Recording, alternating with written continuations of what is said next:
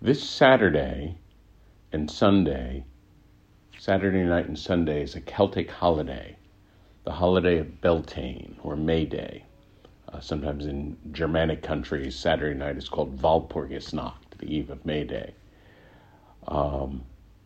In the Celtic imagination, the year is split into, you might say, a light half of a circle and then a dark half. And Beltane is the crossover point from the darkness into the light. And so it's considered a very auspicious holiday in the Celtic season. It's said it's one of the 2 days when, as they like to say, the veil between the two worlds is thin. You know, the world of rational everyday life and the magical world of the wee people or the fairies. And it's often imagined in the Celtic imagination that there was a kind of wild energy afoot on Beltane, that people would come from the other side and they would cause various kinds of trickery, and there were even traditions of, Celts going out into the woods and banging pots and trying to make noise to scare Christians, this sort of thing.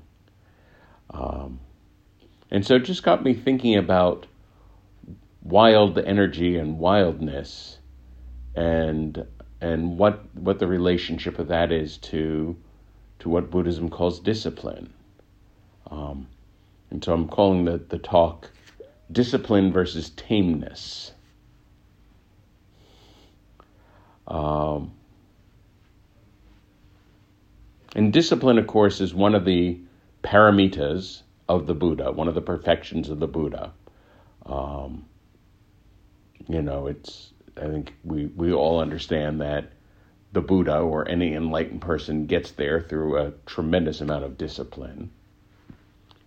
And if you think of discipline being on a kind of spectrum, one end of the spectrum, there would be the people that are very undisciplined, and at the extreme end, it would be the people that are completely impulsive and can never keep a promise, that sort of thing. Probably those people don't often make it to a Monday night meditation sangha. And then at the other end, you might say they're the people that are very compulsive, very, almost, anal retentive, over-controlling, very neurotic or over-tamed, you might say. And of course, what the Buddha imagines as discipline, Buddhism is the middle way. It's at some balance point between those. It's this balance of, this almost precise balance of what is controlled and what is skillfully let go or allowed.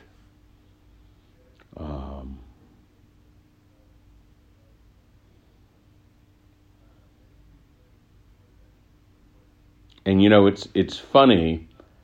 I think the people that are way over on the undisciplined side, struggling to get more toward the Buddha Dharma, I think they would very readily say, I need more discipline, And I think there's often just an understanding of, I wish I were more self-disciplined, that sort of thing. But the funny thing is that I think at least sometimes, especially in American culture, the people who are neurotically over-controlled, they might mistake that for discipline and might not realize that where they are is not particularly close to Buddha Dharma, And I say this in a very self-effacing kind of way, because I know that in many ways I started in more a place like that. And I'd say, among other things, much of my spiritual life has been trying to work more toward something like the balanced Buddha Dharma rather than, a neurotic, over-controlled kind of place.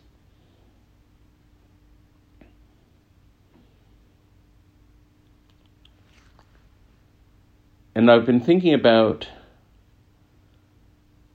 this in relation to the fact that we humans are animals. We have an animal body that has been shaped by millions of years of evolution. and it's something that we don't necessarily, American culture is not quick to acknowledge that. American culture is a very head-centered culture, a very verbal culture, a very logical, rational kind of culture. And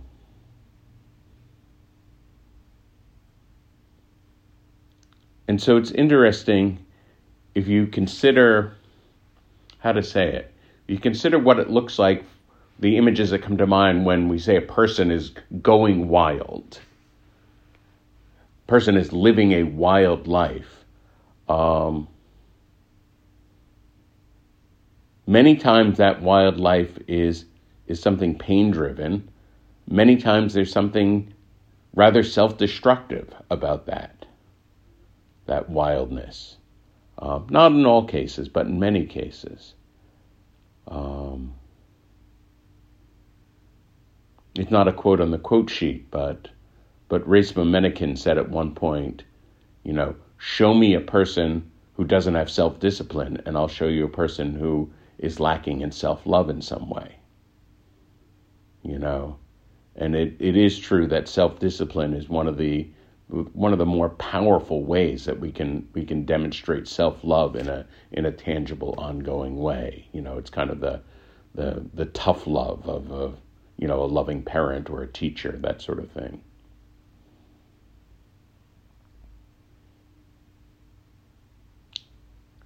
And in thinking about our animal bodies, I was thinking about animals in general and these funny words that we have, tame animals versus wild animals.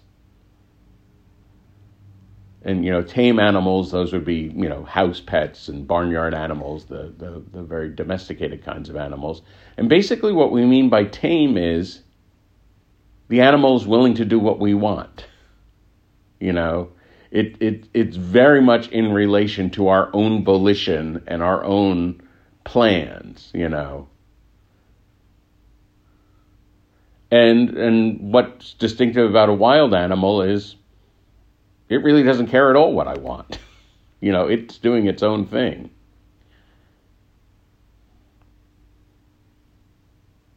And it's also interesting to think about, been thinking a lot about, especially predator wild animals, because we human beings, whether we like it or not, we are predators. We have eyes on the front of our head. Our bodies are designed as predators are designed. If you think of, say, a hawk, a wolf, a tiger, and you think about the behavior of these animals, these quote-unquote wild animals, it doesn't really look like the images that come to mind when we think of a human being, quote, going wild. That, in fact, those animals live with a kind of incredible discipline. There's incredible focus, incredible intensity. It's not a consciously chosen discipline. It's instinct honed by millions of years of evolution. But there's a way that there's an incredible discipline in any of these animals, and any of these predators.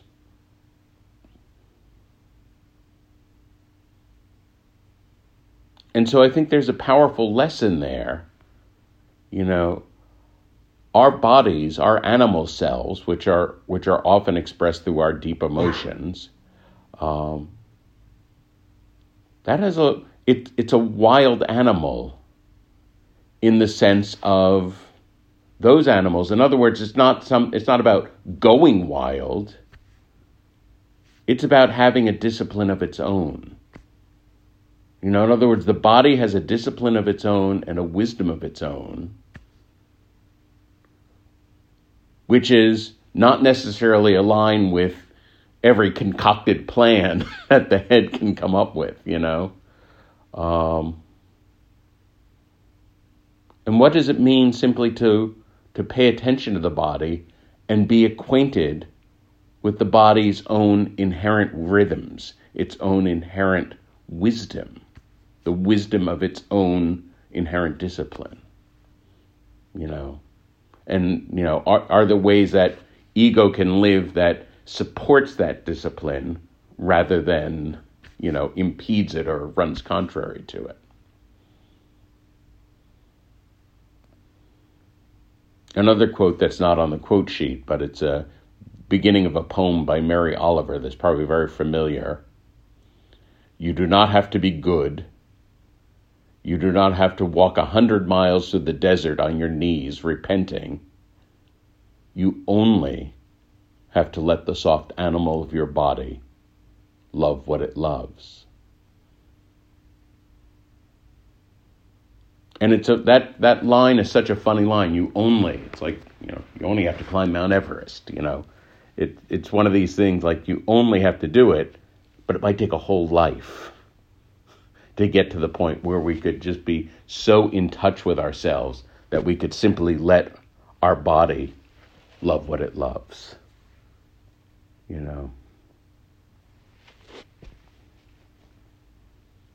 There's an image in Buddhism, an iconic image in Mahayana Buddhism. Padmasambhava was a sage, and among other things, he was the apostle of Buddhism to the nation of Bhutan.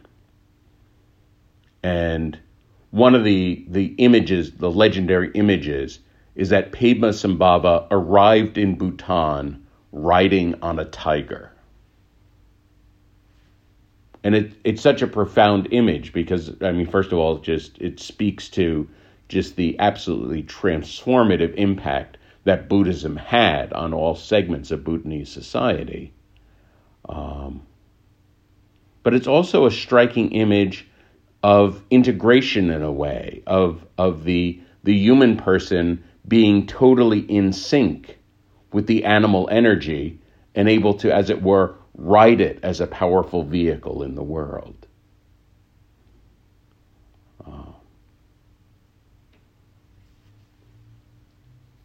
So at this point, I'll share the quote sheet. First, I'll share it in with the Zoomies.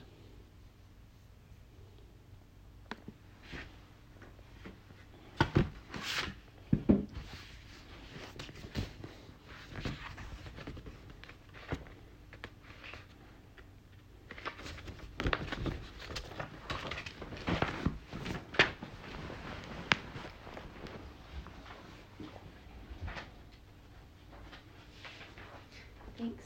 Mm-hmm.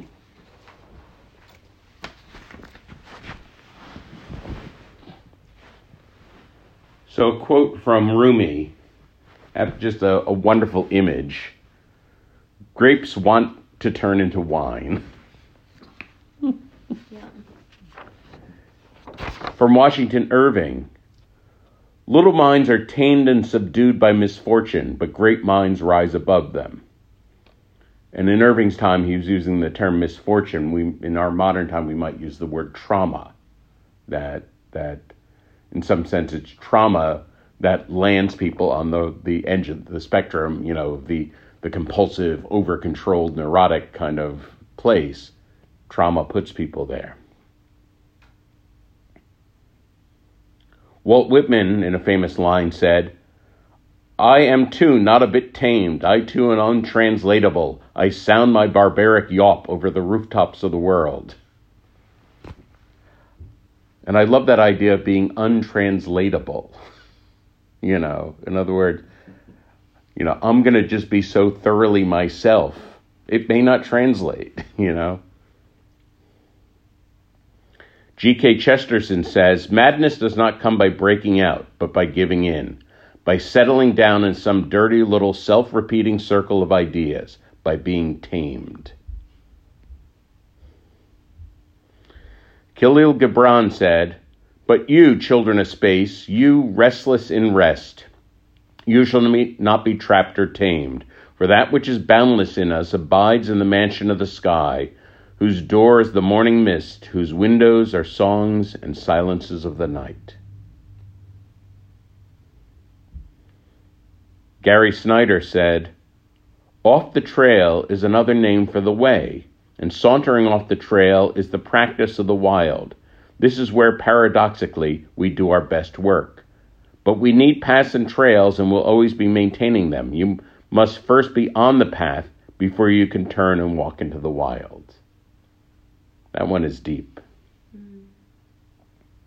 Osho said, take hold of your own life. See the whole of existence is celebrating. The trees are not serious. The birds are not serious. The rivers and oceans are wild, and everywhere there is fun. Everywhere there is joy and delight. Watch existence, listen to the existence, and become part of it. You know, and it's funny also, that's another aspect of the wild animals. All wild animals, as part of their life, they play. Wolves certainly have play. Tigers have play. Even birds of prey have play. You know, but it's a play unique to every animal, you know. What is the play, the form of play that is unique to the animal of your body? Tom Hennon said, help me to be in the world for no purpose except for the joys of sunlight and rain. Keep me close to the edge where everything wild begins. Paul Coelho said, very simply, dreams cannot be tamed. Dreamers cannot be ruled. Tara Brach said, if our hearts are ready for anything, we are free to be ourselves. There's room for the wildness of our animal selves, for intimacy and understanding, creativity and productivity. There's room for spirit, for the light of awareness to suffuse our moments. The Tibetans describe this confidence to be who we are as the lion's roar. Michael Pollan says, but wildness is more a quality than a place, and though humans can't manufacture it, they can nourish and husband it. The gardener cultivates wildness, but he does so carefully and respectfully in full recognition of its mystery. Well, it looks like we had a little, I guess the photocopy didn't turn out so well on this side. Mine was okay. Oh. Maybe. Oh. Mine's okay. All right. Well, all right. It is still our destiny, our life, but the sense of satisfaction involved in the possibility of fulfilling its promise may depend upon a brave participation, a willingness to hazard ourselves in a difficult world, a certain form of wild generosity with our gifts, a familiarity with our depths, our own discovered, surprising breath, and always a long practiced and robust vulnerability equal to what any future may offer. Words from the poet David White. John Elridge says, what if those deep desires in our heart are telling us the truth, revealing to us that we were meant to live? God gave us eyes that we might see. He gave us ears that we might hear. He gave us will that we might choose. He gave us hearts that we might live. The way we handle the heart is everything. Danielle Laporte said, what if desire weren't an urge to be tamed, but a beacon of truth to be followed? Susie Kasem said, every creature was designed to serve a purpose. Learn from the animals, for they are there to teach you the way of life. There's a wealth of knowledge that is openly accessible in nature. Our ancestors knew this and embraced the natural cures found in the bosom of the earth. Their classroom was nature. They studied the lessons to be learned from the animals. Much of human behavior can be explained by watching the wild beasts around us. They are continually teaching us about ourselves and the way of the universe, but most people are too blind to watch and listen. Thank you. Nikita Gill said, some days I am more wolf than woman, and I'm still learning how to stop apologizing for my wild. Victoria Erickson said, half of me is filled with bursting words, and half of me is painfully shy. I crave solitude, yet also crave people. I want to pour my life and love into everything, yet also nurture my self-care and go gently. I want to live within the rush of primal intuitive decision, yet also wish to sit and contemplate. This is the messiness of life that we all carry and something is obscured there.